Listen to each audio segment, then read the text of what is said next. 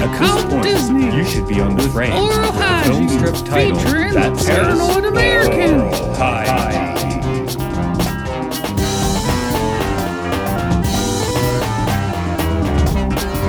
This week, Pinocchio.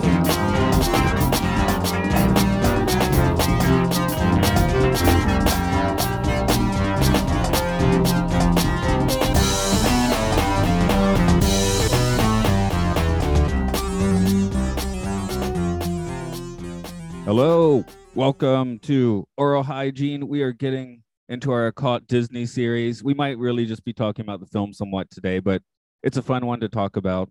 It's Dumbo. This is Matt here. We have Thomas Gorence, the Paranoid American, on the other end. Hello again. Hello. Working on through these movies a little more. This is the first one that I guess is kind of out of like the purview of what your original research was into, because we did Pinocchio, we did Fantasia, we did Snow White, which you had like half of you had enough notes to like write a book on those. So Yeah, and those ones, admittedly, I was watching specifically through kind of like occultist lens. And I didn't, for both of those movies too, for Snow White and Pinocchio, I don't know if I had as much of a personal connection to those. So it was very easy for me to like step outside and watch it from a whole bunch of different angles and like really read into it and try to find like every little symbol that I might have been able to find. That's not really me normally as a person. I feel like I would never get anything done if I was just constantly looking for triangles and like occult symbols everywhere. So I took a little bit of a step back from that in Dumbo when I was watching it and taking some notes, but also this might be the hardest movie out of any movie that you could name in the universe. It would be the hardest one for me to step outside and remove my nostalgia from it, because this might have been the one that was on repeat the most from ages, I don't know, 2 through 10 or something. Like I absolutely have not seen this in over 2 decades, but I felt like some of the scenes like I could almost recite them by memory as they came up. I think for me, maybe I just saw Dumbo once as an actual child, like maybe like a take the kindergarten kids to the matinee theater, get them out of the parents' hair for a while, sort of thing. I think I saw Dumbo that way. And then for me, this would have been just like the one bootleg VHS that my parents happened to have recorded, so it was just stuck in the VCR for years. Right. So cue up, 25, 30 years later, where I have a daughter, and it's right at the time Disney's putting out all their classic films on Blu-ray. So I got Dumbo, and partly she wanted to watch, and partly I was like, oh, I'm gonna put on Dumbo again, because as a 30-something-year-old dude, I was like into Dumbo. So I teach a lot of kids. I want to point out though, as a 30-plus-year-old guy, I think out of all the Disney movies that you might have on repeat, Dumbo might be the least creepy of anything that you could pick. Okay, that's good. It was that in the somewhat recent Winnie the Pooh movie that tended to be on the highest rotation for Disney. Oh, and those crappy straight-to-video Tinkerbells, because there was a toddler in the room. But no, I quite enjoyed watching it. Then, of course, the Pink Elephants. I've already like made like albums of psychedelic rock by this point. So watching the Pink Elephants, you're like, what? That's great. But yeah, my recent views probably, it's been a few years since I had seen it, so it's kind of fun to revisit. I teach, and I don't have kids, so I rarely have a reason to rewatch like old Disney classics unless I'm just specifically in some kind of weird nostalgic mood. Yeah, recently I have not been doing that so much, of course, but no. And kids I'm curious, ask me, what's your favorite Disney movie? What's your favorite character? It depends on the day, but it's either going to be Dumbo in the movie Dumbo or Stitch, awesome, and Lilo and Stitch. With the rider, I love to add to the kids, it's because they don't talk. Oh wow, I actually didn't even make that mental note that Dumbo never actually says anything throughout this movie. Right. As much as I love Pinocchio, he does have that voice that is a little bit grating. Sorry, you had your point to make. No, I was basically just chiming on to exactly what you were saying. Okay.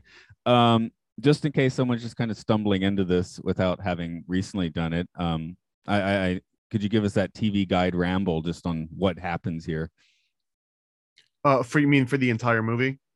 Yeah, in a TV guide sort of way. Yes.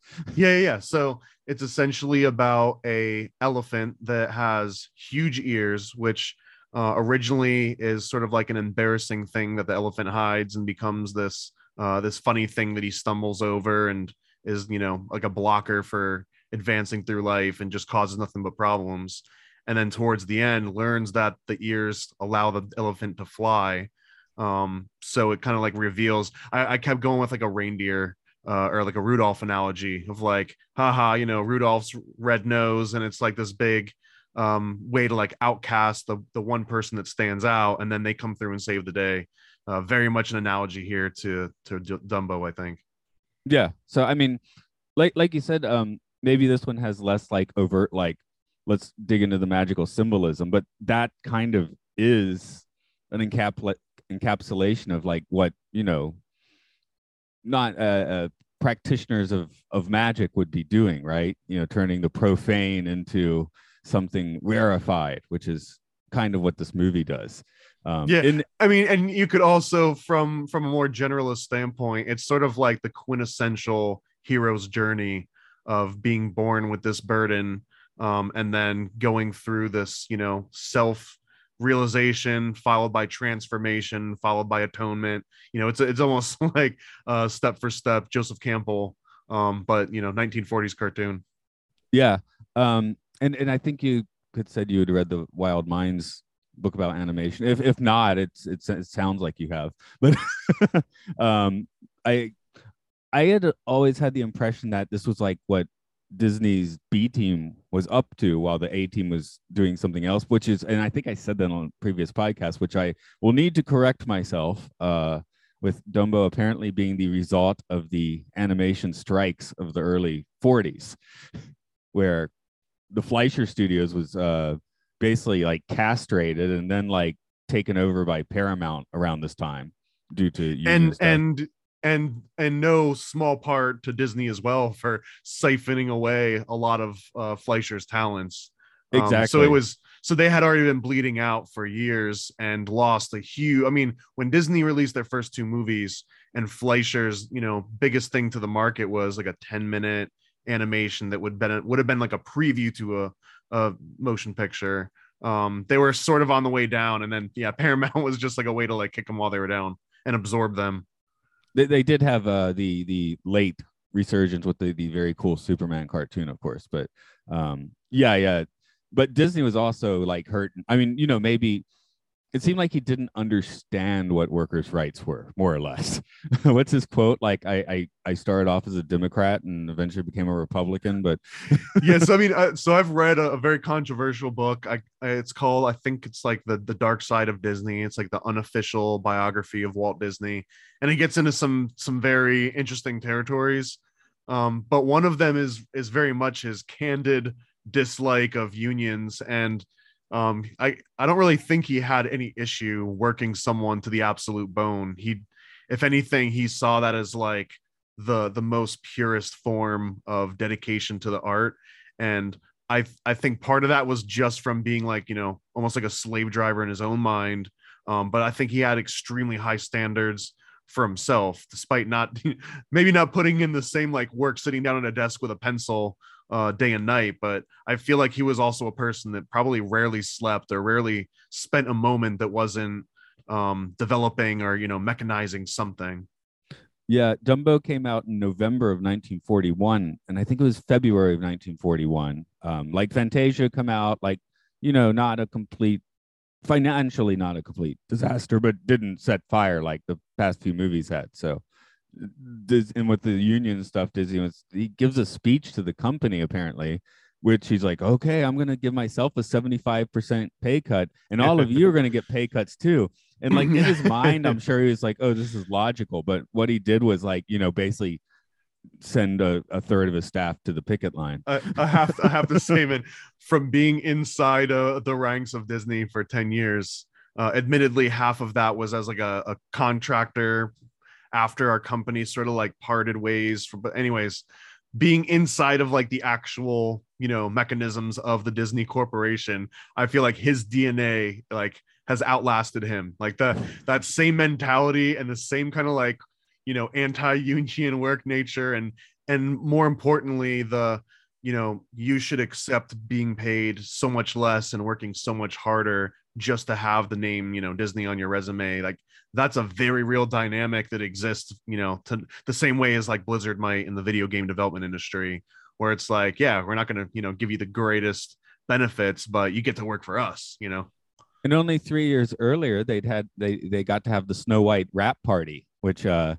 guess this maybe matches your Pinocchio release story, where where they, once Snow White was quite profitable, Disney gave folks a big bonus. He gave the bonuses a whim, apparently, so there weren't like a nice concrete rubric. So when he was feeling generous, you'd get some money, but otherwise you would not. But he took the whole staff to somewhere up in the mountains, in California, to have a party, where the animators and the ink and paint girls very quickly got very drunk and started sneaking off into the bushes and making loud noises. Disney left the party early, and the word on the street, or at least in the animation studios, was if you want to keep your job, never mention the party to him again.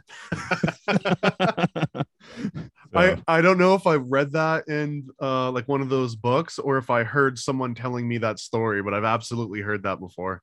Yeah. I've heard another one too. That's probably less entertaining, but it's still one that I'll never forget it because it was funny at the time. But that there was apparently some guy that had worked in the archives, and everyone knew that he would go down there and like sleep and take naps or whatever. And this was like towards like the very end of Disney's life, I think. So I don't think he interacted directly, but he was aware of this guy that was like always taking naps. So there was almost an initiative to like find this guy asleep and catch him red-handed so that we can just fire him and be done with this, this guy. And it wasn't because he was bad at his job. It was just because it was like really annoying that this guy was taking naps on the job. So the one time, or like 2 or 3 times, they thought they would catch him. And every time the guy was able to wake up and put his hands immediately into a prayer and like kind of do like a hail, like a Father, Son, Holy Spirit, and was, amen.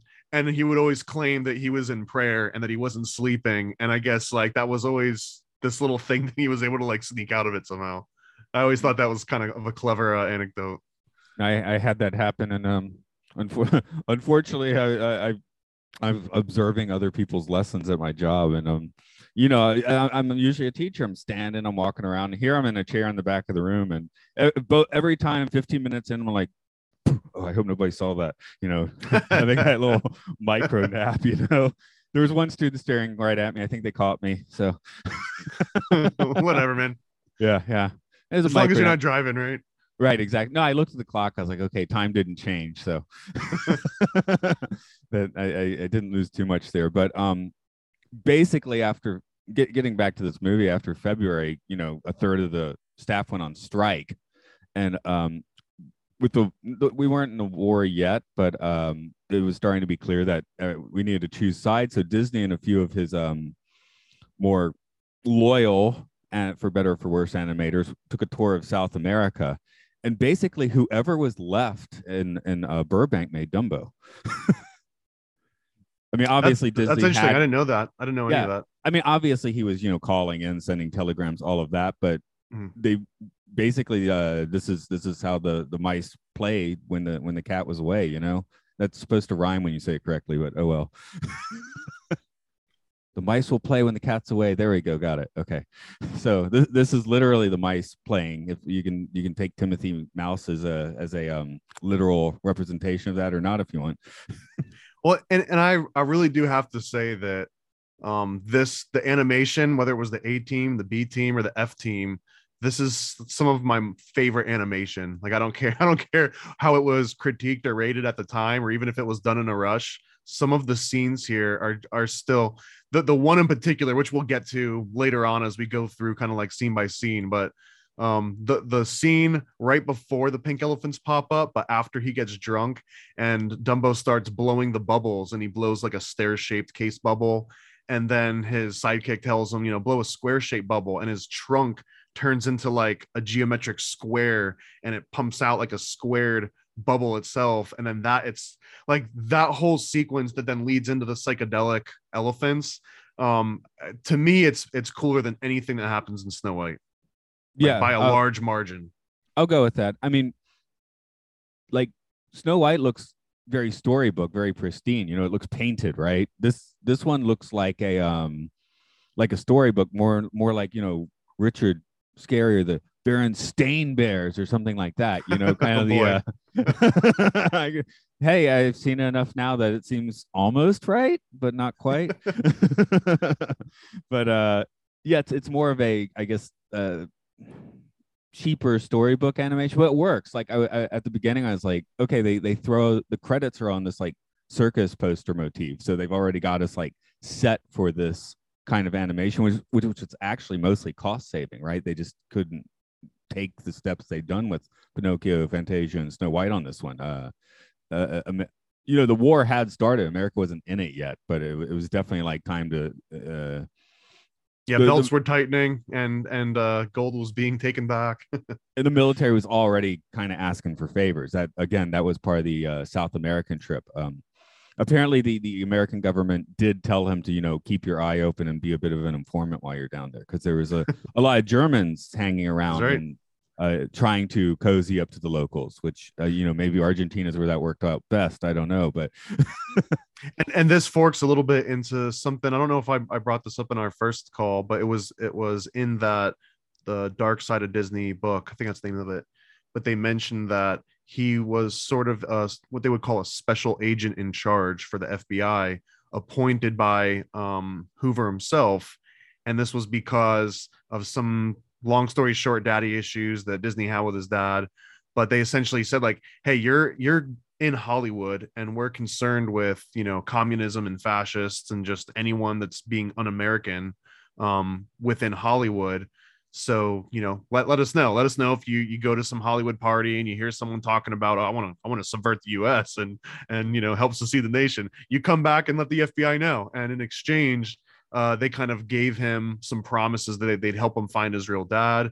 And I can only assume, this is 100% assumption, no backup, but I assume if they were leading him with that carrot of like, hey, we found your actual dad, which was probably a lie, they might have also been giving him actual kickbacks in the form of like, hey, we'll, you know, fund this this movie that you can make for the department, or hey, let me connect you with these guys that we've got from Project you know, Operation Paperclip, and maybe they can do something with you. But we can leave that for after Dumbo comes out.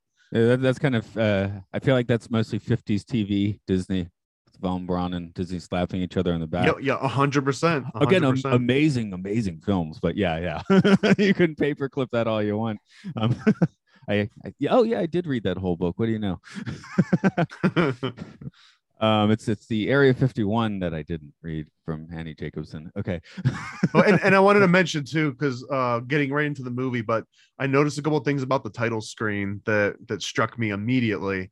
One is more of a personal observation, but it's just that the clowns, as soon as the clowns started coming up, I must have seen that intro graphic hundreds of times. And for whatever reason, I loved clowns as a kid. I know a lot of kids are like afraid of clowns. I loved them. And I think this probably had a big part to play with that.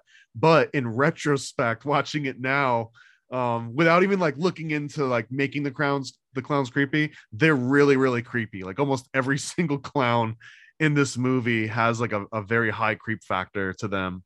And I almost feel like it was intent. Like they give them like these expressionless faces that lack, you know, like muscle movements. And you can see when they go back into the tents, all of the humans like take their masks off and stuff. But for most of the people in here, especially the clowns and the railroad workers, which we'll get into, they don't really actually have any faces that you ever see. I thought that was kind of interesting.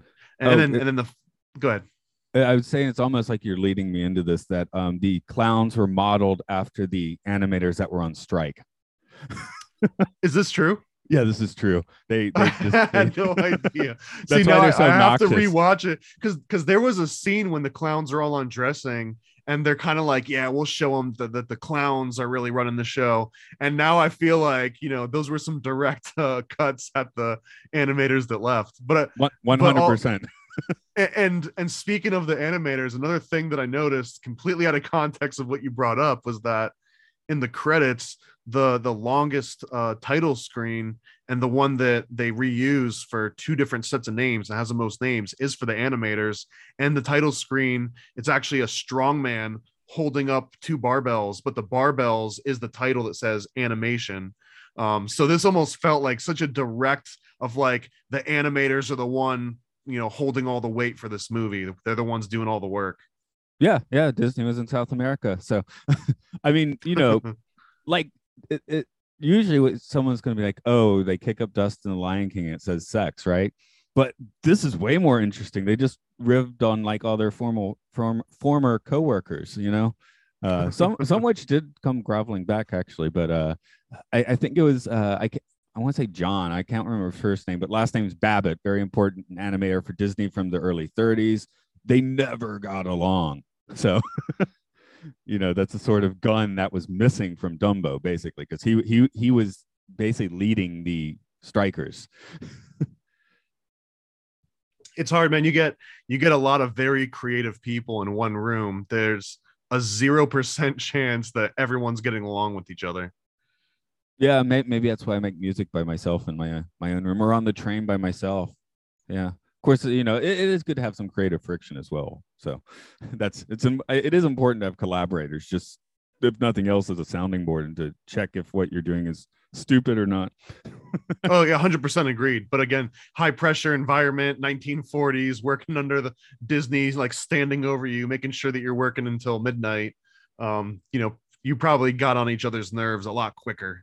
Yeah, although with the move to the Burbank studio, that's also where Disney was. I mean, that, like you said, he was a little hands off in later years, and that was partly physical, because in the he was tied up with Orlando at that point. Oh, by the 60s. No, but even in the late 30s, they made a move. And before, he basically had an office just off to the side, right? People could just kind of stick their head in. Whereas once they moved to the larger studio, you'd have to go to a different building, down a corridor, pass a few guards, go through a secretary, all that to get to him. So he was the Great Wizard of Oz. Yes, he was far more inaccessible by that point, which, you know, I think he did. Maybe part of the actual charm of him is being able to be in the same room. So once he is a suit, you know, he kind of sours a bit. Which I get that. I mean, if my job was like kind of an isolated office, I'm sure I'd come across as like super cold, you know. So well, especially when the first thing you start out is like, I want to make these really cool cartoons, and you bring them on the road and you're doing live sound effects and you're looking in the audience's eyes as they're laughing and cheering, and you're sitting there, you know, clopping away and making like 4 fake horse noises. Fast forward a decade, and now you're just like writing checks all day and reading over lawsuits and dealing with scabs and dealing with, you know, just management, and not actually being like right there on the ground floor that you were years ago, you know, clopping away and making the sound effects. Like, I doubt, you know, beyond that initial road show that he went on and like really sold, like a Steamboat Willie and some of the other ones, beyond that, I really doubt he was on the ground floor the same way. And the longer, you know, and the farther you drift from that, you get more and more jaded, obviously, and you turn into a suit. You know, that's kind of like, once you don that suit for a decade straight and you're just doing nonstop managerial tasks, then some of that part dies, I think.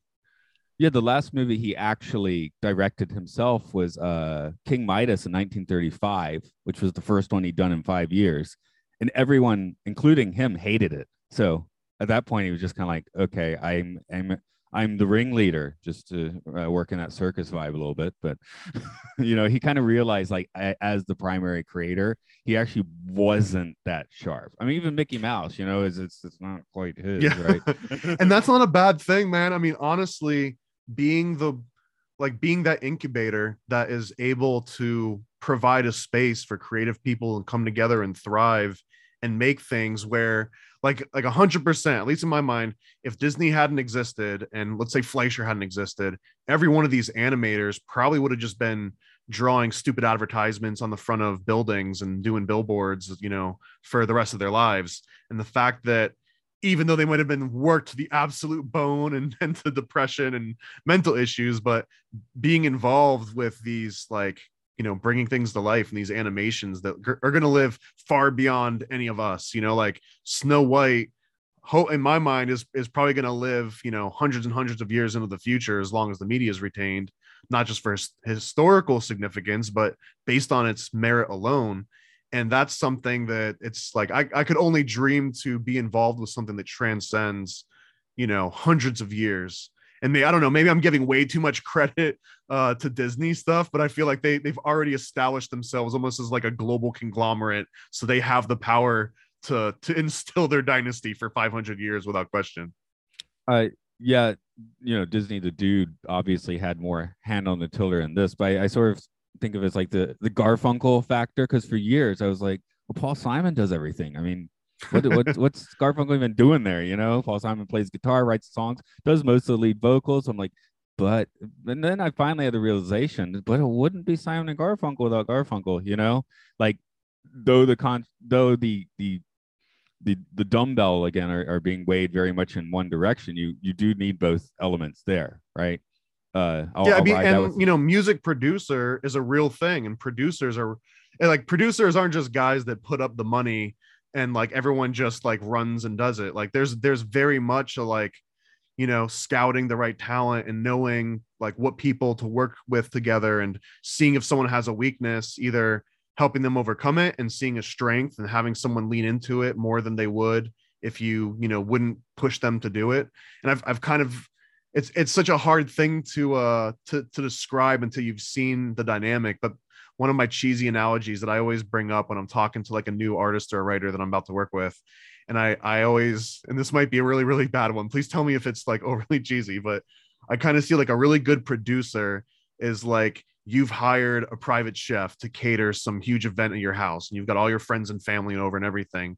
And you're just like dropping this private chef off in your kitchen, but it was your job to stock the pantry. And it was your job to make sure that the oven was clean and big enough, and that you didn't invite too many people, and that you've got enough silverware. Like it's your job to make sure the environment is the most conducive environment you could possibly, create for this chef, so that they have nothing but, success set up for them. And if anything hinders them at any point, like the ovens, one of the burners wasn't working, or like, oh, you ran out of salt, or I couldn't find the this or the that, like that's your fault as the homeowner that hired that chef to come in. And this analogy being like the producer, whether you're producing animation or you're producing a music album, like the producer on a music album, like if we go to like Brian Wilson or something, is like a really obvious example. He's the guy that's like, no, you go stand in that corner, and we're going to put a mic over here, and then you guys go stand in that corner, and I want to separate, the drums from the left and the right, and I want to move things around a little bit and get some more like stereophonic, sound going. Like that's the producer doing that. That's not the musicians coming up with a strum. That's someone like standing outside the process and thinking at like a much higher meta level. Like, how do these pieces fit together? How can I make sure that these pieces combine in a way that the sum is so much greater than, or that the whole is so much greater than the sum of its parts? The metaphor stands. I'll just pick on the one thing just for fun, and because I'm a music dork. Okay. Brian Wilson never would have made anything stereophonic. Sorry, that might have been a little bit lambastic, but yeah, sorry. No, he also got swindled out of all of his money and credit. So yeah, and McCartney as well, right? Yeah, but, very true. But the other one I was thinking of is Andy Warhol producing the Velvet Underground and Nico, in which his method was just, I'm in the room. Yeah, okay. Fair point. It's a very fair point. But I think there might even been like some Salvador Dali projects like that too, where he was like, I'm in the room and you're doing creative things, therefore like osmosis, right? Creative osmosis almost. I mean, I'm not giving the guy credit. He did set up the entire scene that allowed the Velvet Underground to be in that moment anyway, so we'll give him some credit. But he was there. He was just like, okay, I think the best thing I could do is just like sit on the couch and let these guys do what they're going to do. And honestly, maybe that, like, sometimes in work and life, like sometimes a good manager is the one that's like, my team knows how to run itself. I'll just step back and help out if someone runs into a problem, as opposed to micromanaging. Right, because people are like, oh, micromanaging so annoying, but for the manager, that's super stressful doing that. It's not just the employees having to deal with it. And that's again where Dumbo works so well. This really is the one where they were just kind of left to do their thing, and it came out quite well. Excuse me. one thing, I guess we should get into a little Yeah, bit. let's into the let's movie just start going proper. through chronologically. There's so Yeah. many tangents. We got storks. I don't know. I feel like that's finally kind of fallen out of the lexicon. I mean, you and I see it, we still think of it, but I think kids know where babies come from for the most Yeah, part. I made that exact same note. I literally wrote, babies come from storks. Wait, is this still a common thing today? Is this Does 1940? any kid? Because I don't even think that's even in cartoons anymore. I mean, that was in multiple cartoons all the way up through like Tiny Toons. I think in like the 90s, we're still have like a stork character, and even like the Vlastic pickle guy, I'm pretty sure delivered babies at some point, unless that's a Mandela effect of some kind. There actually was a CGI animated storks movie about 5 years ago. Come to think of it, so maybe And that did they disproves deliver our theory. babies? Yeah, Okay. but by that it was it's kind of meta. Of course, it had like like hip voice actors or whatever. So it might have been like taking a piss at the fact that nobody really buys the concept. No one anymore. actually I don't remember. cares anymore. Yeah, Everyone just Googles it and they're like, oh wow, that's how babies are made. Okay. with the opening scenes, I definitely noticed with the WDP Circus that Walt Disney Productions. yeah, I think I crossed a lot of wires with this and the actual little engine that could storybook. So I feel like the book was actually predated this by a few years. So I was kind of wondering, was that like a direct riff here? Casey I Jr. think I the can. train. Yeah, because Casey Jr.'s got that like tracheotomy voice. So, So kinda I had a doing couple notes in this whole intro segment too. The biggest one that caught me by surprise is that I never realized until today that this essentially starts in Florida. It's somewhere a little bit west of Miami, but it's essentially at like the southern central Florida, and that's where they drop Dumbo and all these other animals off. And that, I don't know, that blew my mind. I had no idea that Dumbo started in Florida. And then another thing, sorry, go ahead. No, they got that big map, and I was like, oh, it looks like at least Big Thunder Mountain's already there, although it was green. So that's not At one real. point they show them going directly through Orlando. I don't think that was foreshadowing, but it was a cool coincidence. Yeah, if you're gonna have people going through Florida, going up through the middle, kind of makes sense. Yeah, I guess so. But one thing that I don't know if you caught this, and this one I felt was kind of interesting, and it made me feel like maybe I was looking for like occult vibes, but the storks, they're singing this song, and the movie starts out almost with like a magic incantation, although that's the beginning is almost where like the occult feeling ended for me. But when they're talking about the storks, and I'm not going to repeat it verbatim because I didn't like write down the actual lyrics, but it's something along the lines of like the storks are coming for you, whether you're a millionaire, whether you're a butcher, you can't hide from us. Like, we're going to find you regardless. And visually they were talking about like, we're bringing you life. We're bringing you these new babies that maybe you're not even expecting. And like, hey, now you got a baby and deal with it. But the things that they were saying, like if you weren't watching the video and if you were just looked away and were listening to them, it sounds like they're like the harbingers of death. Like they're coming for you, whether you're a millionaire or whether you're a butcher. Like, you can't hide from us. We're going to get you. And just the fact that like them bringing new life feels like what's the difference between delivering new life and delivering death, when you've abstracted it to the point of like a bird flies out of the sky and does something. So I don't know. And they kept singing it, and they kept like emphasizing more and more about how you can't hide from them, and that they'll find everybody eventually, whether you're a millionaire or a butcher. And that specific line, whether you're a millionaire or a butcher, has much deeper connotations that I won't bring us on a wild tangent, but it very explicitly to me means death, not birth. That kind of contrasts with the Mr. Idiot stork who delivers Dumbo. I don't think he had an actual name, because he that's when I actually thought he was giving an incantation, because for whatever reason the other storks just get to like dive bomb the young, right, and leave. Where they just drop them from way up Idiot high. stork, he needs to land and like do a whole like he's got like a special delivery. telegram. Yeah, he's got to do that whole like he's the one that I felt was doing an incantation, right? Because he does that poem, but his poem does work when you're looking away from the screen. It's clear what he's talking about, because he's like a baby to bring you joy. So and he says it two different ways, so he clearly either cared about it or he was like told, hey, say these two different ways.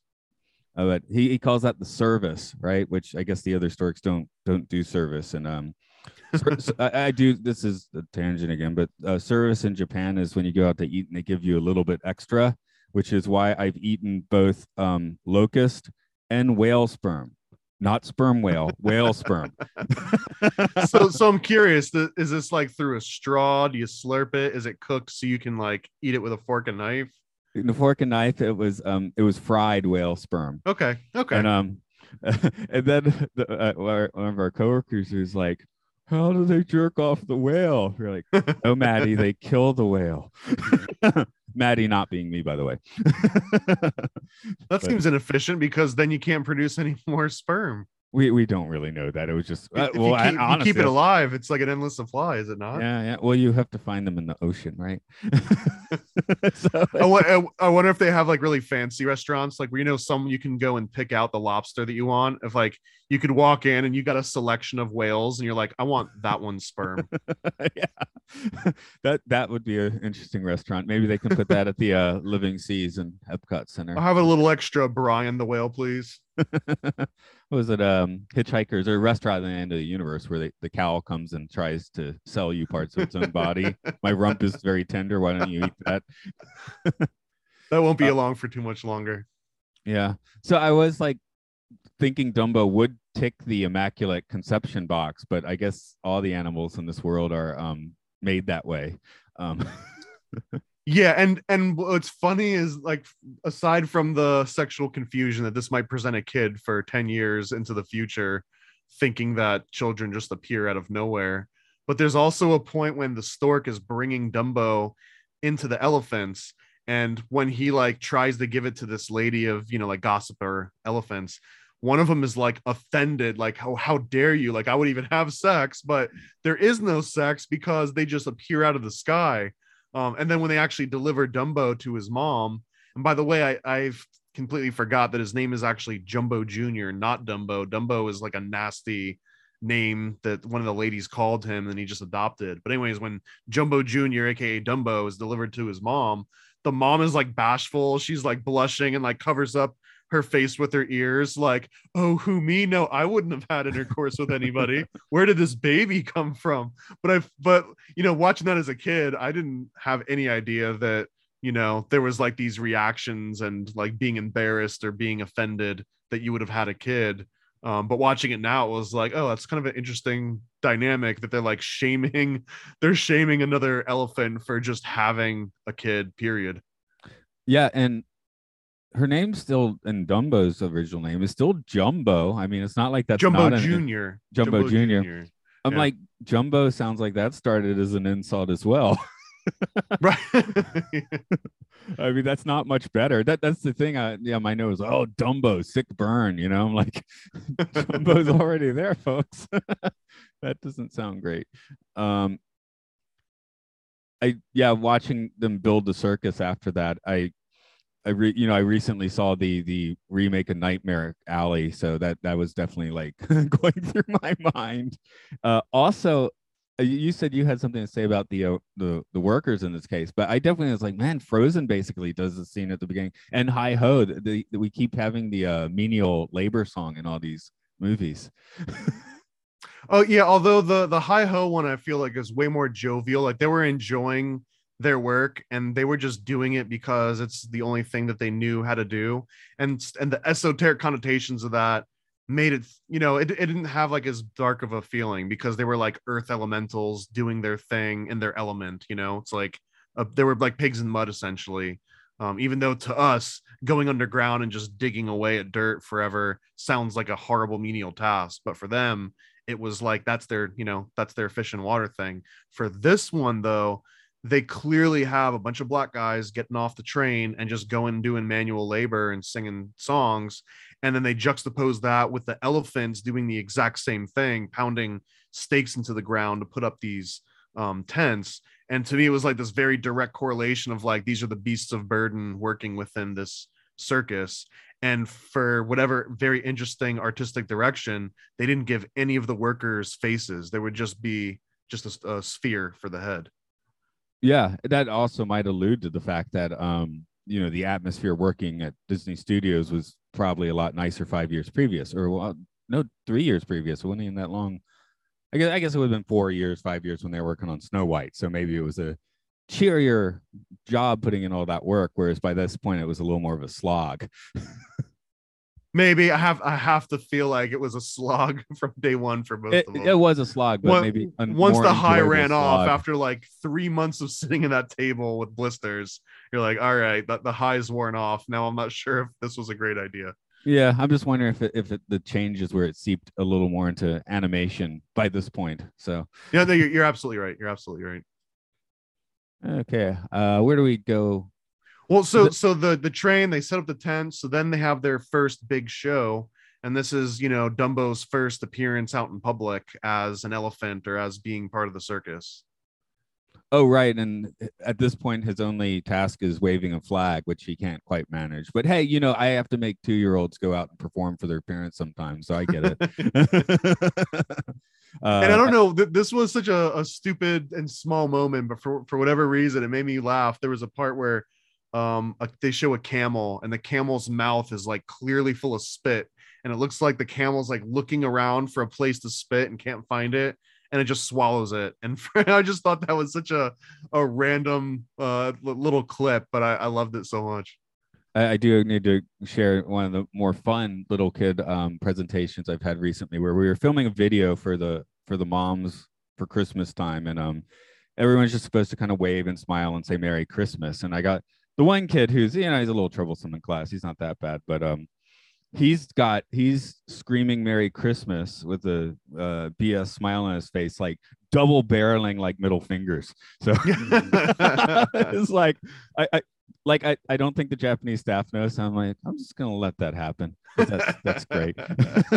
Did you advance also, the film it's not, strip? I mean, it's not really. Are you on the final page? In Japan, most people well don't even know what that done. means. So the kid had clearly learned somewhere, but It sounds like a fun inside joke that you get to enjoy and other people don't. Exactly, that's right. Which again, this movie has a lot of those. I did notice it might have been just in the show or just after the show where they had the water animation, and that was definitely the moment where I could be like, oh yeah, this is a cost-saving movie, because you think about the Fantasia water animation, which is insane, and here it is. It still looks cool, but it's very streamlined. Yeah, but I think the point of the water here was a prop as opposed to Fantasia. The water was almost a character. Yeah, but I mean, a big point of Dumbo in general was we are going to cut as many corners as we can, so this movie will actually make some money. I think honestly, I loved it, man. I mean, it's hard. I mean, it's impossible to know what like the detailed high budget version of this would have been, but I'm still enamored with the entire movie end to end. And even the places where I can tell they were cut, if you compare it to like a cartoon that you might have seen in the last 10 years, it's like, oh yeah, this is a masterpiece. Well, I think art often does benefit from some limitations. Like Fantasia basically has no limitations. It's a masterpiece. It's not nearly as fun to sit down and just watch as Dumbo is, So and also I was quite happy to see that Dumbo was like almost an even 60 minutes, and it's over real quick. I mean, like by the time I even was wondering like, hey, how far along is this movie? It was like over half over. And there's some other Disney movies that get much longer, and just the pacing. This one, if anything, it ends a little bit early in my opinion. So I don't know. I love that. Like, it might be unrelated to the budget, or it might be directly related, that it might have been a little bit shorter and faster paced, but it worked. Like, it checked all the boxes for me. This was conceived as a short. It was just a 10-minute short, and it was expanded to feature length. So I think that was basically as much as they could stretch it. In the wake of Snow White's profits, they basically went and bought like every storybook right they could, which Dumbo would have been one of those. So yeah. I mean, again, the limitations I find are fascinating. They're fun to talk about, but the perfect brew ends up here. And yeah, like I said, this actually is pretty much my favorite Disney movie, except for days when I decide it's Lilo and Stitch instead. And Lilo and Stitch basically had the same creation process. That really was the B. Well, you were probably closer to the ground on that, but that really was the B team for a straight to video movie, and it just worked out where they're like, hey, this is actually good, let's put it in the theater.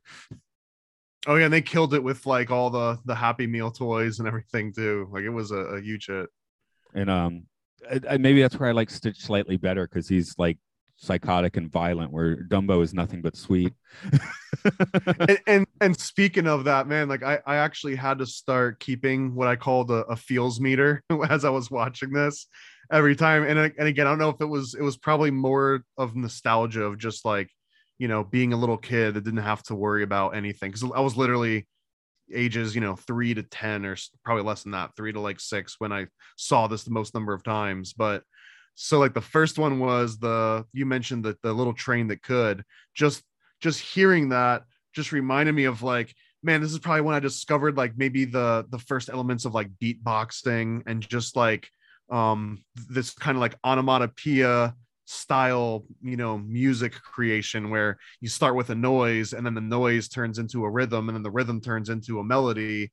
And that was this train exactly. So for whatever reason, like I didn't exactly like tear up, but I felt a feeling when I was like, man, that like there's some kind of DNA in this. And then the second big one was after this first show, Dumbo is like playing with his mom and they're just playing peekaboo. But like you said, it's like the most genuine, wholesome game of peekaboo, you know, you could ever imagine.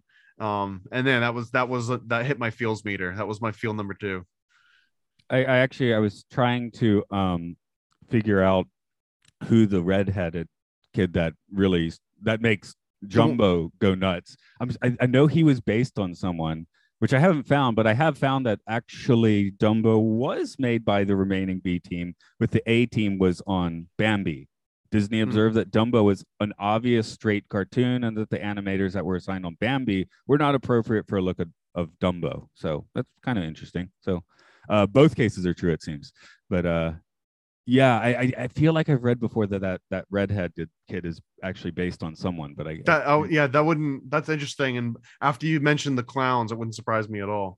Yeah, it's like has to be at this point. But and not just that, but like we had mentioned on a couple other ones, when you're talking about animation and the amount of frames and production that goes into just one person saying a word, let alone that redhead had very articulated movements and had very specific dialogue lines. Like, you know, someone spent the equivalent of like the man equivalent of months just animating and voicing over and refining that guy to be in there. So there's a very specific reason why that guy had that look and said those things, even if it might be lost a little bit, you know, to time. So I also do a Twilight Zone podcast, and there's some episodes where I'm like, I can't just do this episode with, well, basically 2 middle-aged white guys talking about it. So I'm broaching a topic here where I would like to have a different voice, but we are here talking now. So let's bring it up. There's a Twilight Zone episode, The Big Tall Wish. It's as far as I can tell, the first time we had an African-American lead on TV.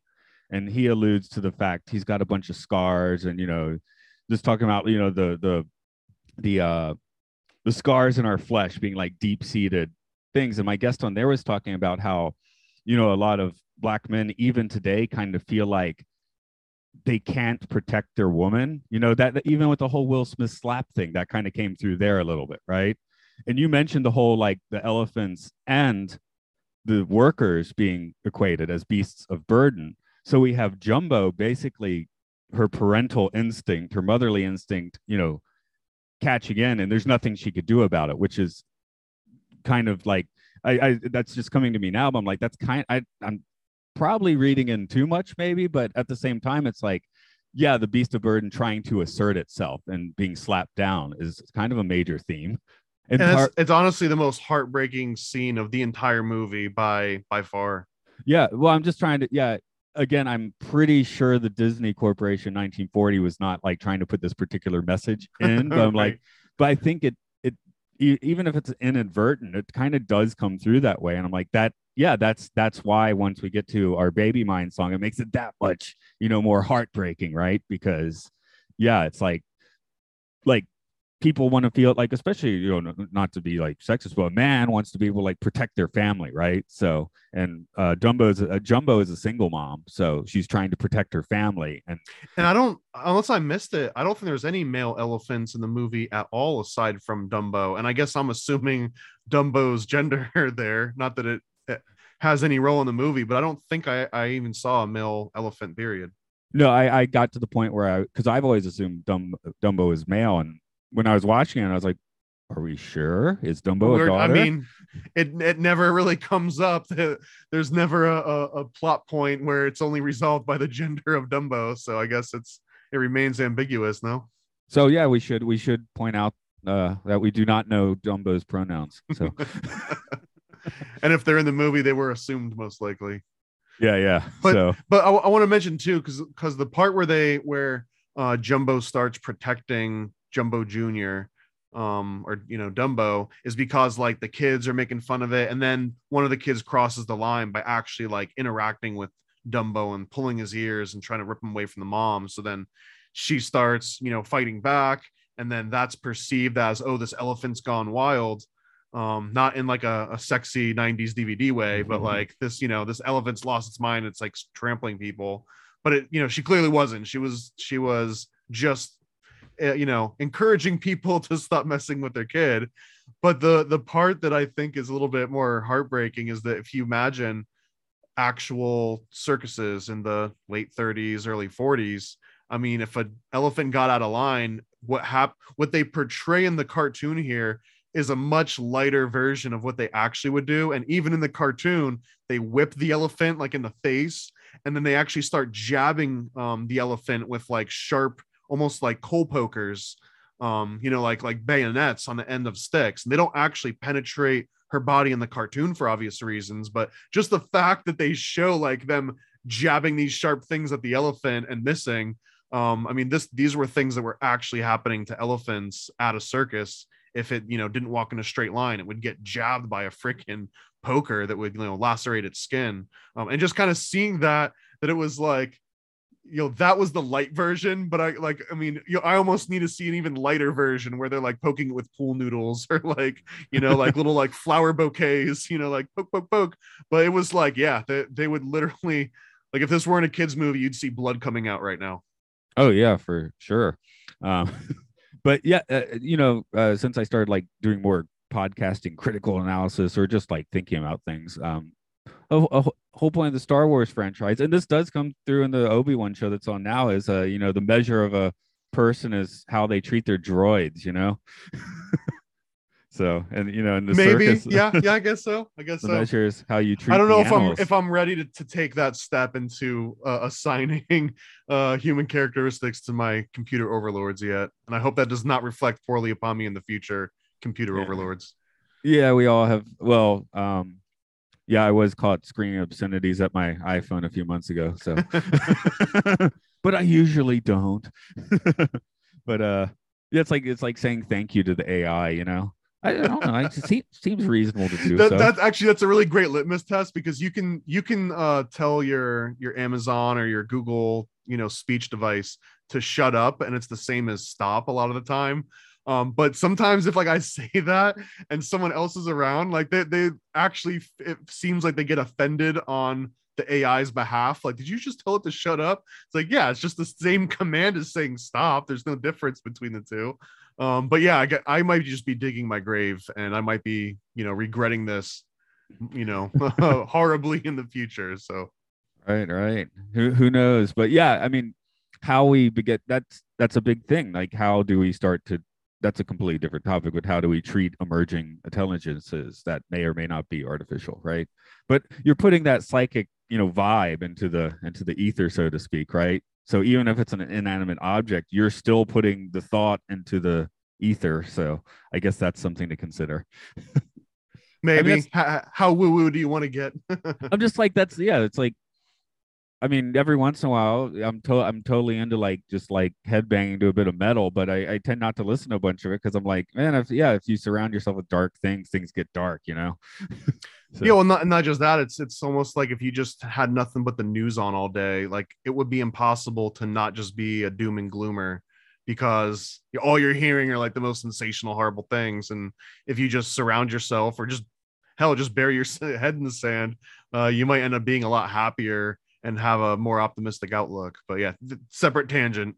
No, that's a plus in Japan, because I don't really watch TV, and when I do see it in the dining room, it's Japanese news, which is one, more chilled, and two, in Japanese, which my Japanese isn't that great, so I can mostly tune it out. So yeah, I should probably go watch an American news show just to see the contrast because it's been so long since I've seen one. Don't. Just don't. I shouldn't. I'm just saying out of curiosity because I literally haven't seen an American news show for probably a decade. It's almost like, man, I should go out and just like smoke a little hit of meth just to see what I've been missing out on. What was it? An Anchorman 2? Well, now we know you can't smoke crack on live television. So this is where Timothy Mouse shows up. I was actually surprised how long it takes for Timothy to show up in the movie because he's basically like the second character you think of. Well, and it's also interesting because like the stork almost seems like the stork could have been the side. It was a shoo-in to be the sidekick, but the stork just is irrelevant the second Dumbo is delivered, which felt a little bit like disjointed to me. Like I don't know. This might be too much of like a Chekhov's gun mentality. With like Chekhov's gun is like if you present a gun in Act 1, that it needs to go off by Act 3. It's like, don't ever show a detail that doesn't play into the story, which doesn't always have to be true. It's almost like a trope. But it's for me, like I always think that like, oh, this character in the beginning is going to have to play some kind of a role, and the stork's just like, nope, I'm here, I'm gone. And then you get Timothy the Mouse, which I love way more than the stork, just to be clear. and actually, and again, nostalgia may be talking, but I think this mouse sidekick might be my favorite Disney sidekick out of any of them, even beyond Jiminy Cricket, which I think was my previous favorite sidekick. I can go with that. I was noting when he shows up, he's kind of a Greek chorus of one. I guess because Dumbo doesn't talk and can't express his own feelings. When Timothy shows up, he shows there to basically do that before even introducing himself. He kind of describes like, oh, look, the elephant's sad, or oh, look, now we're happy. Like he kind of is describing the things that Dumbo can't say for him or herself. Oh, this is just an absurdist statement, but hey, sometimes those are the ones that take traction. I just wrote, I bet Timothy Mouse is just the demiurge getting bored and interacting. But in the case of this movie, or almost, it's because we have a mouse. It's the studio a mouse built, different mouse, but yeah. Okay, I can go with that. Again, I know I'm reading in too much, but sometimes the subconscious thoughts tend to take on a life of its own. Well, to me, this would actually hit me in a strange way, but Timothy Mouse came across as an absolute racist in this movie to me. And it had nothing at all to do with the crows, in case that's where you thought it was going. Nothing to do with the crows. But there's a few statements that Timothy Mouse makes, and the dialect is very blatantly like a New York cab driver. Like even like the dialect and like the slang that he uses. I think I took a couple of notes down of he says, we need to get your mudder out of the clink. Like he says it this way that couldn't be anything other than like a Chicago or New York, Italian mafioso. And then he's trying to make Dumbo feel better about their ears. And he says, it ain't nobody's fault you got them big ears, kid. And it's just like, I love that sort of like talk. Maybe it was because at this time I also was growing up in New York, and I think a lot of family members were like Italian and had, they might lean into that just to like be funny and play with the voice. But to back up my Timothy Mouse is a racist, and this isn't just a salacious statement, but he says something later on, and it's when the clowns are starting to plot against Dumbo. And he says, you come from a proud race of pachyderms. But the way that he says this is like, you come from this superior race. You're way above clowns. So don't even try to associate. Don't compare yourself with these others because you come from such a superior race. And just the fact that 1940s and it's like a very expressive, New York taxi cab mafioso personality, and just like the timing and the expression and just the context of this one statement, I was like, it's really hard not to hear that as like literally a white guy in a studio behind a microphone talking about a superior race. Yeah. I was also thinking of Tim Mouse. I guess I got tired of writing Timothy. Does his name actually come up? Did they actually say Timothy Mouse? I'm not sure in the movie, because I don't remember. I think I would have written his name down if it had come up in the movie itself. Yeah, that might be a got it from somewhere else sort of thing.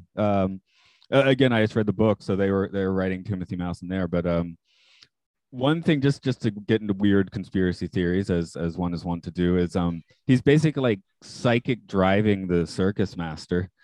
So this dude, this one I just kept writing amazing over this note, because again, I haven't seen this since I was a child, and seeing this, not just the concept of, and just to describe the scene, the ringleader is going into his tent, and we can kind of eavesdrop on him, and he's trying to think of like some great big climax that'll impress all the people that go to his show, but he can't think of it, and he says quite specifically, he's like, maybe it'll come to me in a dream, and he lays down. And just that alone, I was like, oh, that's kind of cool, that, you know, like this concept of sort of like astral projection, or like, you know, hearkening into your REM subconscious or whatever, and driving, you know, pulling creative ideas out of that. But then, and it surprised me, like after he goes to sleep, so Timothy Mouse walks up, waits for the guy to go to sleep, he hits a freaking pocket watch, which is like a known, you know, hypnotist sort of accessory. He hits it, and that kind of like puts the guy into like a deeper trance essentially. And then the specific commands that Timothy Mouse even says are almost, you know, word for word Miltonian hypnotism, which is, you know, he starts with a command, and he says, now concentrate. And just the way that he says it started with now, which is like a very direct, like it puts you in the moment. And then how he commands concentrate, that way of like injecting someone by taking them out of their frame of reference by saying now, and then immediately shouting a command is absolute legitimate hypnotist sort of techniques, and it's like an NLP technique. And if you ever see any of the guys that do like the stage performance magic, the ones that like immediately put someone to sleep, or even the televangelists that like tap someone's head and they immediately fall down, it's the exact same technique. It starts with like a soft, like, you know, now Jesus, and they hit you as they scream it, and that surprises your senses, like the kinetic feel of something hitting you unexpectedly, but also just like hearing this thing, and it's like the climax of this anticipation and nervous energy, and it's like bam, and it's like you're giving the person an excuse to kind of like fall into this deeper state and start receiving commands. And then after he says that, he just specifically tells them, you know, you are now getting to the climax of the show, Dumbo, Dumbo, Dumbo, and he walks away. So anyways, that this was 100% an example of actual mind programming, as far as you can take it in the terms of Miltonian hypnotism. Yeah. If you want to get really specific, I wrote down the quote, climax at the pentacle of your pyramid, which sounds a touch wrong. It does. Yeah, I wrote that exact same quote down, and it's just a fun note. I'm not going to read too much into it, but man, because I've often said that the MK Ultra and the Project Monarch crossover between Disney and stuff, it's pretty much like post 50s, or at least it's like after World War II was, you know, done and wrapped up and paperclip was over. But man, this one kind of makes me reset and walk that back a little bit, because this is mind programming, like a how-to guide almost. Like if you did this to your parent, like if you watched this as a kid and you were like, I'm gonna go and wait for my parents to sleep and just whisper subliminal images and direct commands into them, I mean, there is a non-zero chance that would have an actual reproducible effect. Yeah, as an experienced teacher, you know, I sometimes I'm very specifically using my voice in a certain way, not Dune level or anything, but you know, like I know if I say it this way, like the kids will probably respond in this way. So that's you know, I guess that technically is MPL. Well, I mean, that's the whole entire concept of rhetoric, which is an entire skill that's just not taught as its own field anymore, but it's just knowing how to say things and who to say them to and how to pause and how to give different intonations with, you know, the way that you say stuff. Because I gotten chill enough. I never actually get angry, but every once in a while I'm like, okay, to make the situation rectify, I have to actually use right. angry voice now. So which, yeah, a lot of people know it as like as teacher voice, right? Yeah. Which honestly, I don't do so much. I don't even remember doing that recently. So I guess that's experience. Well, move back to the States, and you'll probably have to relearn that. Yeah, good point. So we have the that brings us to our baby mine scene, of course, where you mentioned Brian Wilson. He covered that a few years ago. So bunch of Disney songs actually. Oh well, actually, hold on. Before we get to the saddest part where like they're embracing and the baby mine, but right before that, there's another sort of like an occult thing that I tapped into, and that's that all of the elephants get together and they take a solemn vow and they all put their trunks up, and solemn vow almost being like they're in some kind of like a society together, and that this is like a binding and a normal occurrence that they would all a pachyderms exactly. But it was interesting that they come together and declare that Dumbo is no longer an elephant because he has been degraded down to the level of clown. And at this point, we see Clown Dumbo, and Clown Dumbo is 100% creepy. And there's a clown. So there's Dumbo the elephant dressed as a clown in clown makeup, but there's also a clown that's dressed up as Dumbo as a clown, which is kind of like a meta thing, but that dude is really creepy too. And then there's also this collection of like 10 or 15 like little firemen guys with little axes and stuff, and they also giving me like super creep vibes like that. I might actually legitimately have nightmares about these faceless clowns with axes running around and letting people burn to death. Well, they were given Disney nightmares if they were the striking animators. That's true. That it might have been just like an illustrated sort of nightmare. And then the final note about this one is that after he finishes the performance, despite everyone loving it, he just kind of like hates being this clown, and he's crying and he's feeling bad for himself. And his freaking sidekick is taking his tears and rubbing it on soap and then using the soap to bathe him in his own tears, which has all kinds of cool occult connotations. But also outside of occult, just like what a cool, symbolic scene there that you might just be watching it and just like, oh, he's getting a bath now. But to step back and be like, he's being bathed in his own tears and like washing off this shame and this clown makeup, which sort of removed him from his identity of being part of this, pack of pachyderms. But like the fact that it's his tears that are bathing him from this experience has such a much deeper symbolic meaning. I feel it was, it was almost like genius level kind of approach to it, even though it's such a small, tiny little detail. I just loved it. Well, yeah, I guess a transformative thing, right? Which is where this movie, basically, this is where the transformations begin for the next 15 minutes of the movie. I guess it's just weird. Like I said, Timothy Mouse didn't show up till halfway in, Right. Dumbo's real journey doesn't start till we're like 75% into the movie. So,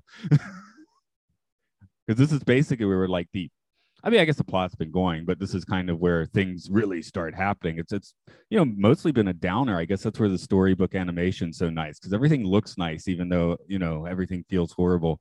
Says, yeah, you said to me that Tim was a bit racist, or the elephants, as you mentioned. And well, I guess so was most of 1941. Oh yeah, very much. But I also think that the mouse was racist in such a casual way that he wasn't written to be that. It was just like an inherent part of just a normal, average Joe that they kind of based him on, which in itself is like even more racist than if they had intentionally included it. Well, that's why so many from multiple studios stick disclaimers on their old animations these days. Yeah, right. You're 100% right. Yeah, and actually, this Dumbo being one of them, although I think it's because of the crows, more so. And I think these are the same crows that come up in Song of the South, just modified slightly. Yeah. So are we with Mom again? So we're with Mom.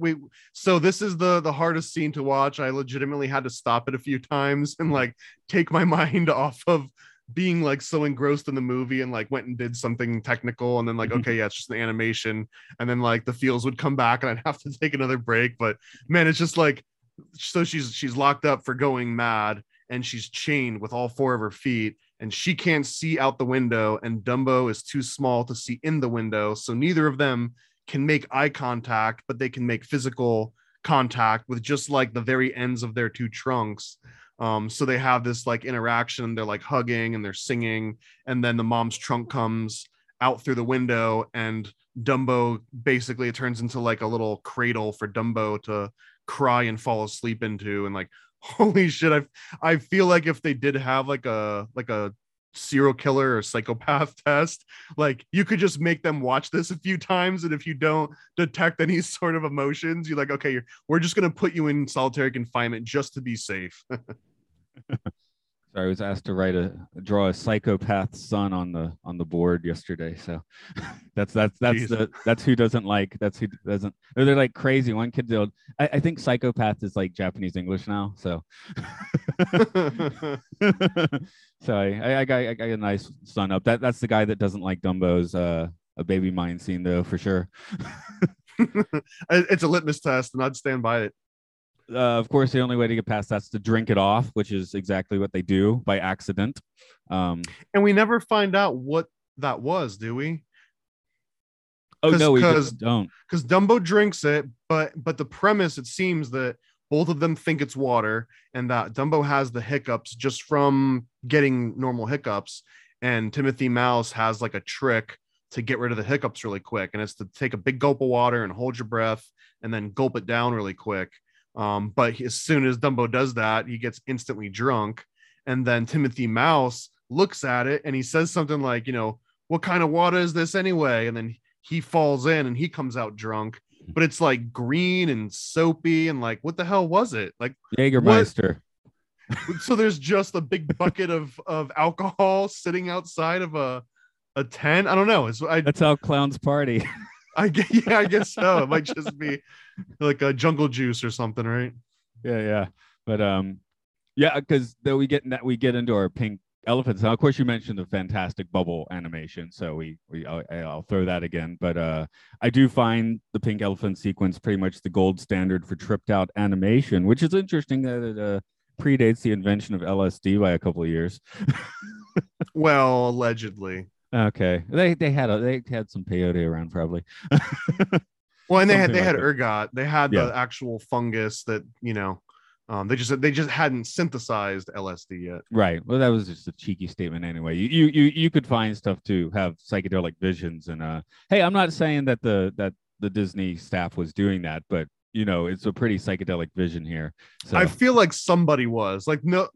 Like this wasn't a room full of absolute squares that came up with this entirely on their own. Like someone had an actual psychedelic experience involved with this movie. I'm convinced of it with absolutely no proof to back that up. But there's also a note here that they get shit-faced and they have amazing hallucinations, like psychedelic hallucinations, and they look like they're having the time of their lives doing it, and there is absolutely no true negative consequence to this at all. And I feel like this might have also planted some deep seed in my brain that was like, inebriation good, no consequences needed to worry about. You'll be just fine. This is where my researcher for this episode's notes probably step in as he's writing Dumbo and Timothy Q. Mouse. Okay, he's got more than that. Got bluestered, buggered, blotted on barrel water infused with champagne. Just an accident, man. Or was it grooving with DMT ayahuasca? You get that? Worth fucking 5 minutes plus of Disney's oh so precious time. Yeah, of course. A good excuse anyway for a Concorde flight from reality. Oh, what a great observation, because I don't know, this is a huge assumption on my part, but I feel like the creation of this like psychedelic trip might have been like a like a subverted attempt of like, hey, we put drugs in your movie, Disney, or something along those lines of like, hey, we got hippie beatnik shit in this movie now, deal with it. Well, Scott's notes here respond to you. An MK Ultra imbued 5-minute piece custom made to traumatize kids in their lives. Shit, sure, some kids ran out of the cinema screaming back in the day when it screened. Quite the wild card was old Walt Elias Disney. Good fun to the 33rd degree. Parade that down your drain, the main vein, Main Street. Okay. Now, like I said, these are beat poetry notes. It's hard. Again, like I said, like I usually push back on pre-1950s Disney MK Ultra connections, but man, the freaking Timothy Q. Mouse doing the mind control programming on the Circus Master, it has humbled me. So I will submit that maybe we can relate MK Ultra directly as early as Dumbo. I could just start reading this, keep reading this dude's notes. He'll be glad I'm reading them anyway. Morphing of a bubble into an elephant. We've all been there. Marching in unison, herds of pachyderms, a Nazi psychedelic trip, a psychic assault on the astral form of the intoxicated, souls of children caught in the middle of the vicious Technicolor romp. Who the fuck likes marching in unison with others? Okay. These are fair points. Yeah, that's why I had him do this, because I was like, okay, for that section, he's gonna have better insights, a little more magic. Well, and I would also to just to push back, or maybe just to jazz on that a little bit and improvise.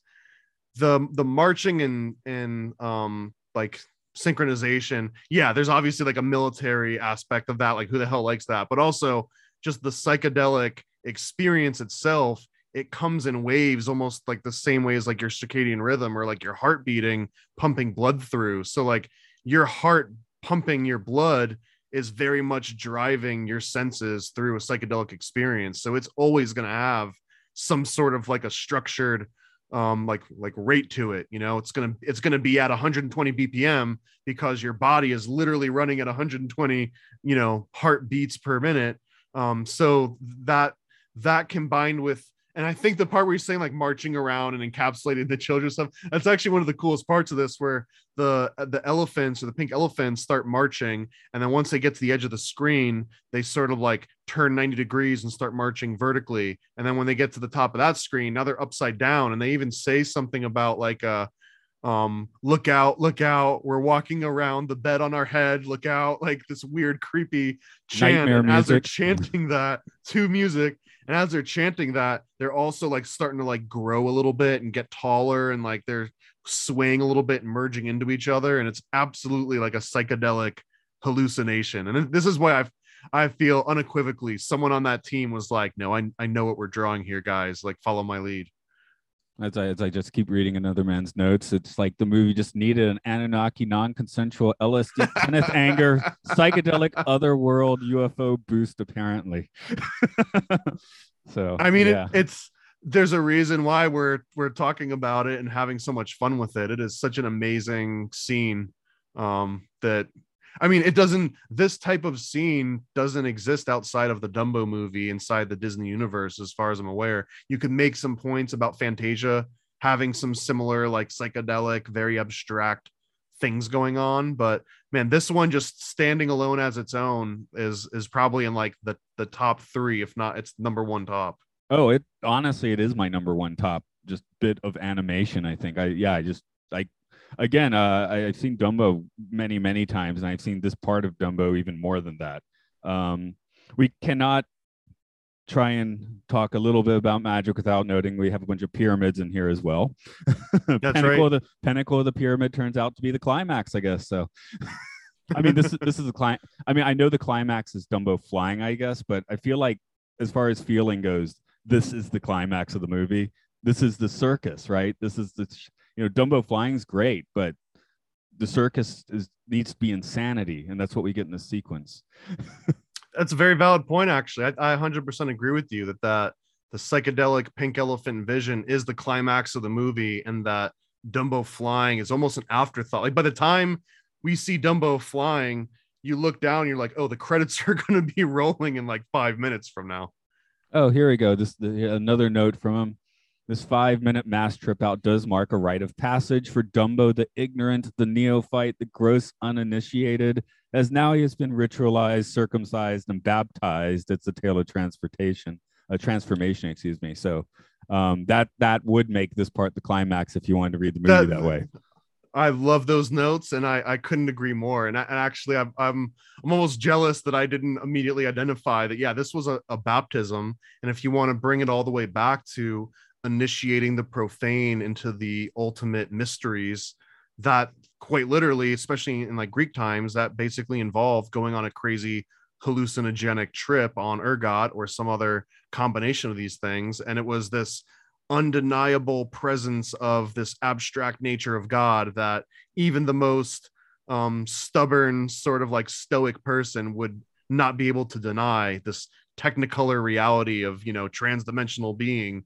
And that very much is like exactly what Dumbo does. He has a literal baptism, and so does Timothy Mouse. And then they have an actual hallucinogenic experience, which transforms them and unlocks new potential that they didn't have before. So yeah, they're tripping buddies now. Now, of course, we are trip buddies. Perhaps those in the past could come out from their 3 days of tripping in the pyramid with the solstice sun shining through the pyramid shaft.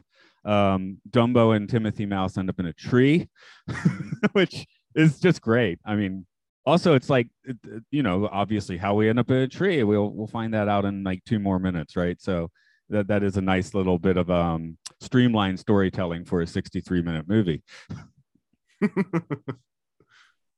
Where's the worst place I've found myself? I haven't found myself anywhere particularly bad, I think just sleeping diagonally across like the edge of a bed is probably the weirdest place. But I've got a few. The one that I'd be most willing to share is the tamest one here, because it's not that kind of show, at least not yet. But I do remember a specific point in time of my life when I literally closed my eyes, and when I opened them back up, I was in a city 4 miles away, and I closed my eyes again and I opened them back up, and I was in a city another 2 hours away. And this was in like high school, and I had like school the next morning, and I was like, you know, 7 or 8 hours away from home. And it was just because I went on some crazy adventure that I remember nothing of, because I just kept blacking out. Okay, I'll share my father's stories from the Navy then. He has a couple good ones. He said he was in Puerto Rico, went to the enlisted men's club, and they gave him some Bacardi 151. And the next thing he knew, he was 20 minutes off base in his boxer shorts in a bowling alley. So the other one being where he had was in Morocco and went to Tangier from like I forget where he was, but went up to Tangier, had spent all of his money, and someone tried to mug him and he didn't have anything. So the guy sat him down on his steps, pulled out a joint, and they smoked that instead. So I don't quite have those I feel stories. you, brother. Yeah. Yeah. Oh, and that actually reminds me, I brought up another note too, that when Dumbo and the mouse, I think maybe it's right before they start seeing the visions, but I made a note that like they make being blackout drunk look very friendly and like a fun, festive thing. But again, like watching in retrospect, as you know, like a 40-year-old man now, and seeing this like drunk mouse stumble around, it's like, oh wow, that mouse is actually exhibiting behavior of like an extremely problematic alcoholic, which probably has like a family and friends that are affected by like the to the point where like it's cute that you're like bumbling around and like you can be a functional but way beyond the point of, you know, legal drunkenness. Like there's actually a problem going on with like you and your personality and your body probably, but the movie just completely normalizes it. And it's like, oh, what a bunch of fun drunks. But all I was thinking is like that mouse probably beats his wife when he goes home. Mrs. Timothy Mouse, yes. Okay. No, I'm 43. I at least know how to pace myself well these days. So it's easy to pace. I have a drink and a half and I fall asleep. So there we go. And I guess we'll just say we could just say the Crows and then just pass them by if you want. Yeah, well, honestly, I had a couple of notes about the Crows. I mean, I don't think they're, again, we're two white guys talking about this, but it didn't seem like they were as problematic as I was originally anticipating. Like, you know, I was kind of like, okay, let's brace yourself to hear something that's really gonna shock you in 2022's ears. But maybe that was more Song of the South, or it might just have been just their general depiction and not something specific that they do or say. But I felt like they were the only animals or people or anything that we even encounter in the entire movie that treat both Timothy and Dumbo as equals, and equals in that like they're gonna jibe them and sort of like, you know, work them up and like, you know, kid around with them the same as they do with each other. But the clowns the first thing they want to do is exploit Dumbo. Even Timothy, the first thing that Timothy wants to do is exploit Dumbo. He's like, I'm gonna work, me and you, we're gonna be stars, we're gonna be the top of the show. Like every single person that encounters Dumbo, the first inclination is, how can I exploit this animal for my own advancement, until we come to the crows, which are literally the first characters in the entire movie that don't say, how can we use this elephant to our advantage? They just kind of like, oh, haha, that's cool. How do you think you got up here? And they make fun of him for thinking that he flew. But in reality, they're like the most down to earth, helpful guides that they meet. And then I made a note here that I just think that, just like the previous scene with Timothy getting drunk and normalizing that, they made smoking look so fucking cool. They're like blowing these huge rings, and like they blow it around Timothy Mouse and like this perfect little torus shape, and then it like expands out. And I just remember looking at that, I was like, man, that makes me want to go and like smoke a cigarette right now and blow a perfect O-ring. It would be so cool. Yeah, actually, as soon as I said, do we go past the crows, I was about to back up and say exactly what you said. Wait, they're actually morally the best creatures in this movie. They are, yeah, they're absolutely, they are, what do they call it? Like the neutral good, or the good neutral or something, where like they're not out to do any harm or exploitation to anyone, at least in the context that we see them in. Yeah. So we'll at least back up that if you were to be like the crows, don't talk like the crows. That's really not going to work in 2022. But if you want to act like the crows, sure, that's great. Do that. And also, this is the only ones that Timothy seems that he can shame them, because as they're laughing at Dumbo, he mentions, like, go on, laugh at him and kick them while he's down. This poor, helpless little baby. You guys must feel real tough making fun of this baby. And they legitimately start feeling bad. Like, oh, yeah, I guess we're kind of being dicks here. I don't feel like he could have said that to anyone else in this movie, and for them to have been like, oh, yeah, actually, yeah, sorry, we're being dicks. Well, Timothy's an amazing speech maker, isn't he? And psychic driver. He's a mouse of many He's talents. like the Dr. Jolly West of the Disney World. Yeah.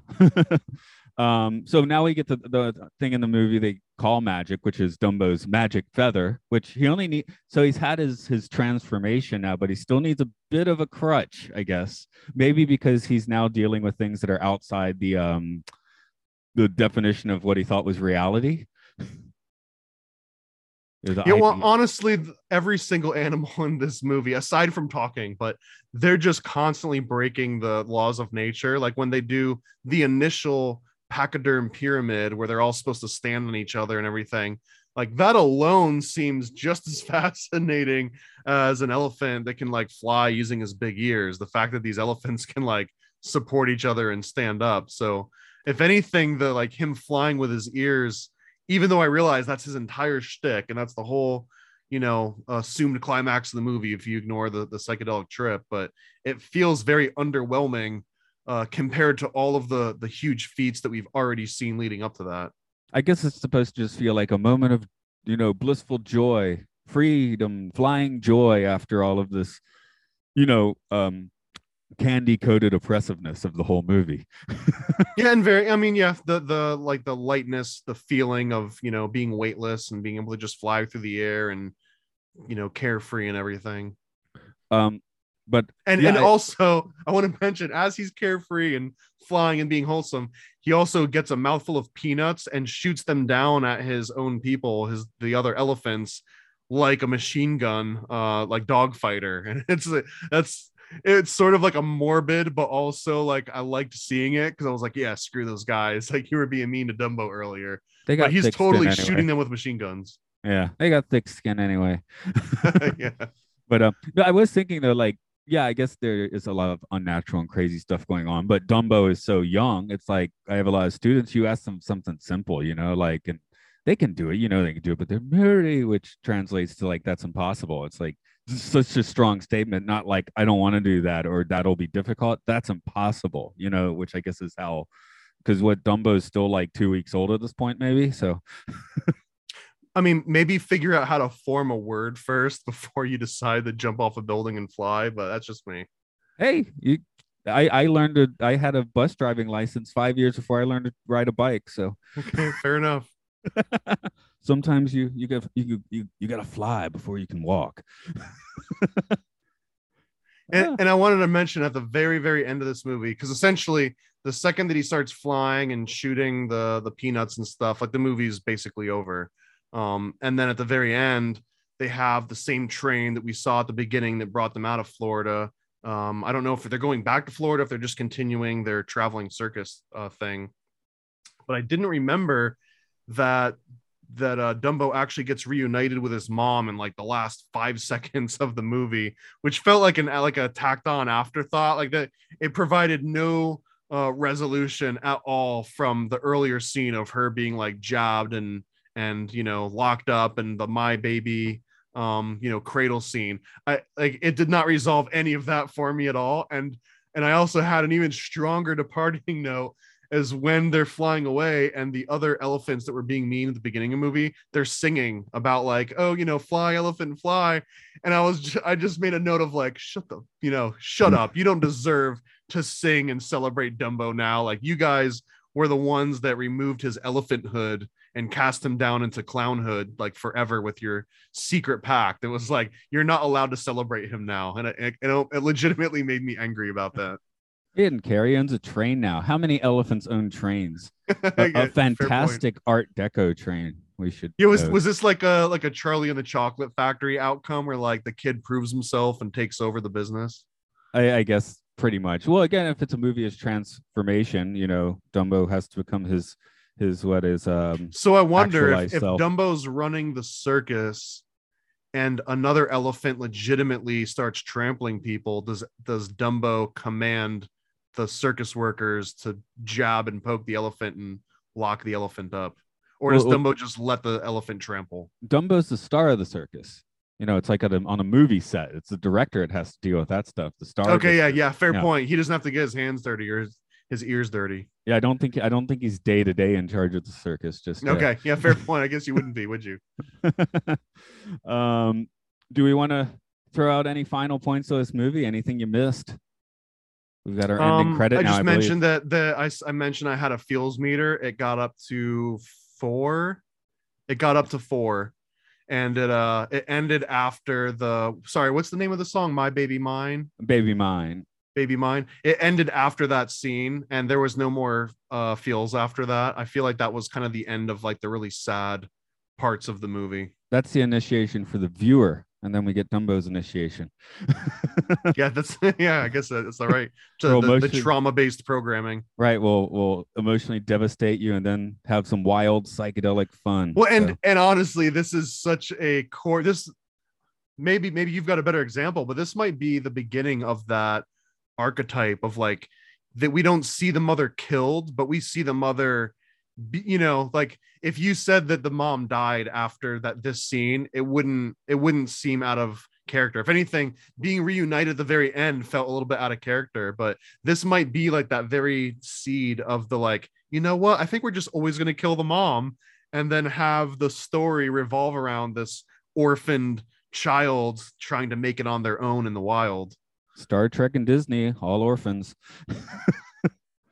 But yeah, that's interesting. And because most Disney characters have like no parents whatsoever. So the fact that he's even got a single parent, I guess Rapunzel gets reunited, but she didn't know her parents in the first place. So, so her actual mom does get offed, but she was evil or whatever. Anyway, that's a movie for a different time. So I guess we'll cap this one today. Thomas, tell them what you're up to right now. This is the middle of July if you're interested. So, oh yeah, so man, it's easy to lose track. So I've just launched, and by the time you hear this, it'll probably be over, but still available. It's a new comic series called The Chosen One, and it stars another podcaster, Juan from the One on One podcast, which I believe you've done a few shows with. Yeah, and, did a couple Twilight Zones. Yeah, and the premise of this comic series is essentially that it's a podcaster trying to break it into a bigger market and realizing that you literally have to join a secret society in order to get the exposure that all of these like big shots are getting. So it's kind of his adventure through the secret society of conspiracy podcasters specifically. But they travel to outer space and they go to inner Earth and they go to a place called Tartantia, which is based on Tartaria, blended with the concept of the taint. Okay, so it has ask. Yeah, no, it does. Because it taint above the Earth and it taint below the Earth. It's kind of the taint of the Earth. So there's definitely a slightly mature edge to it, but it's going to be hilarious. I mean, it's one of the funniest things that I've been able to work on in a very long time. So it's really, really cool. And then I guess I'll drop this here that I'm also been working on a series of visual novels, which are kind of like interactive games that give you some branching dialogue. It's a very natural progression from a static page looking through comic books to, oh, now I can actually make decisions, a little bit of a cross between choose your own adventure and, legitimate video game dialogue. And the first one I'm working on is set in the 1940s, and it's called Lucifer Lives in Lower Manhattan. And it's based on a true story about Aldous Huxley's assistant in the 1940s was writing a movie called The Seventh Victim, which I believe it starred an actress named Jean Brooks, and she was actually supposed to be like this Satanist lady. It doesn't come across like very specifically in the movie itself, but part of the research this guy did for this movie was he was invited to an apartment in Greenwich Village, New York City, 1940s, with a group of high society, quote unquote, devil worshippers. So I did a whole bunch of research and found some like really cool elements of this. And I was like, man, this is so much cooler and deeper than just like an 8 to 10 page or a 20-page comic. I want to make this some like a longer experience that people can explore more. So this will probably be my very first Paranoid American game, coming maybe in like a year, who knows? But that's the biggest thing that I've kind of got going on, along with like a list of 10 other comic projects and various stuff.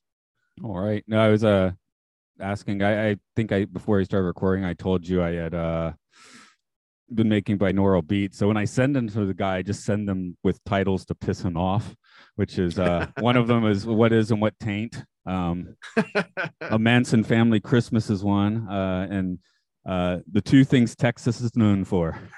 Is it a Full Metal Jacket reference, I assume? Yes, it is. I didn't want to actually type that in, so I was like, okay, I'm trying to piss him off. Actually, though, if you do want to check those binaural beats out, he puts those on YouTube, I think under the name The Mindful Traveler, which maybe is a little too generic to search for, but you can also find, I put the beats themselves at my music site, which is rovingsagemedia.bandcamp.com, and that's the Damaged Tape Hypnagogic Passages. So play that. Right if you're walking down the street when you're listening to it, please tell me if you fall over. That's actually my goal for it. I just play with the inner ear balance. Yeah, I mean, you need to do it with headphones, but I actually did. I followed my own warning, or disavowed my own warning, and played it in the car for a few minutes. I was like, yeah, that was a bad idea. Just because I was in circles. Right. Well, my wife was curious. I was like, that's the place I usually play her music, right? And I'm driving for a few minutes. I'm like, yeah, I probably shouldn't be listening to this and driving. So, so yeah, don't drive and listen to it, but do tell me if you fall over. So, okay, it's off to the train with the pink elephants for me then. So, I will catch you in the future.